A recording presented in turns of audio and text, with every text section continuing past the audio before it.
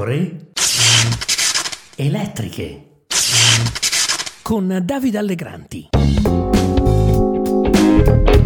Benvenuti, qui Davide Allegranti, nuova puntata delle pecore elettriche. Stanno succedendo cose interessanti al centro, al di là della lite Calenda-Renzi che ha affossato l'ex terzo polo. Forza Italia forse si è accorta che la coalizione è troppo sbilanciata a destra e che Giorgia Meloni e Matteo Salvini hanno condizionato troppo l'esecutivo con una maggioranza politicamente estrema.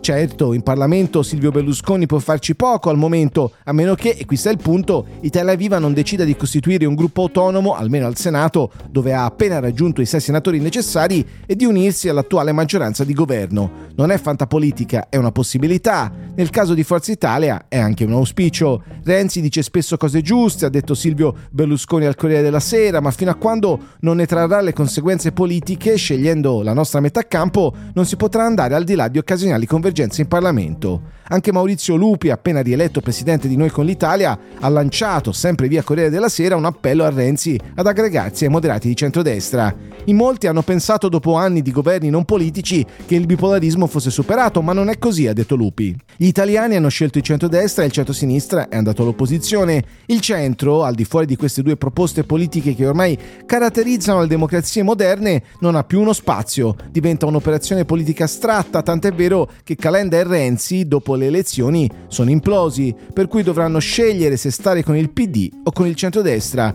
Se Renzi optasse per questa seconda soluzione, per lui c'è già uno spazio a cui potersi aggregare, che è il nostro. A Renzi probabilmente lo schema non dispiacerebbe, c'è però un dettaglio non secondario: lui non vuole fare il gregario, lui vuole fare il capo. Comunque, di sicuro in questo momento le affinità con il Partito Democratico, di cui è stato segretario, sono ridotte a zero. L'unica relazione che Renzi potrebbe volere con il PD riguarda i suoi ex compagni di viaggio rimasti con qualche sofferenza tra i democratici, i cosiddetti renziani superstiti. A proposito, per quanto ancora il PD di Elly Schlein potrà permettersi di vivacchiare nello stato di sospensione che perdura dalle primarie del 26 febbraio scorso? È una domanda che si vanno ripetendo proprio in questi giorni i riformisti, i cattolici e i liberali rimasti nel PD, quelli che Renzi vorrebbe appunto attirare a sé mentre litiga di brutto con Carlo Calenda. Da Lorenzo Guerini a Stefano Ceccanti, da Graziano Del Rio a Giorgio Gori, nessuno di loro però, e la conseguente precisazione riferita in pubblico e in privato, intende lasciare il PD, anche perché se avessero voluto lo avrebbero già fatto. La questione dell'identità dei democratici si ripropone su riforme, lavoro, economia, ed evidentemente il congresso e le primarie dei mesi scorsi non hanno risolto tutti i problemi come qualcuno si immaginava. Le ultime elezioni amministrative, seppur con limiti evidenti e pur sempre un voto locale, forniscono alcune indicazioni utili. Prendiamo il caso Pisa, città che per un soffio va al ballottaggio tra le sfide più interessanti di queste ultime elezioni amministrative. Dal 2018 è amministrata dal centrodestra guidato da Michele Conti, scelto a suo tempo dalla Lega. Nel 2013 i leghisti nemmeno esistevano a Pisa, avevano preso 125 preferenze in tutta la città, lo 0,35%. Nel 2018 quasi 10.000 voti, cioè il 24,71%.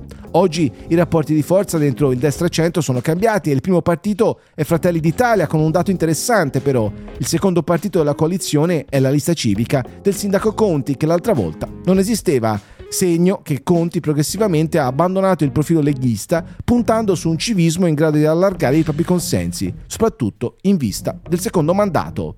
Il PD e la segretaria Elly Schlein, che per 2 volte è andata a Pisa per far campagna elettorale, si sono messi in testa di riconquistare la città, dove ha studiato Pepe Provenzano, uno degli uomini più vicini a Schlein, con un candidato molto di sinistra, proveniente dalle Acli, di cui è stato presidente provinciale, Paolo Martinelli, esponente insomma di quel catto-schleinismo che oggi va per la maggiore del PD. Al di là del risultato del primo turno, con Conti che per pochissimi voti è costretto al ballottaggio, staccando l'avversario fermo al 41,12%, c'è un dato molto interessante che emerge dall'analisi dei flussi elettorali firmata da Salvatore Vassallo per l'Istituto Cattaneo.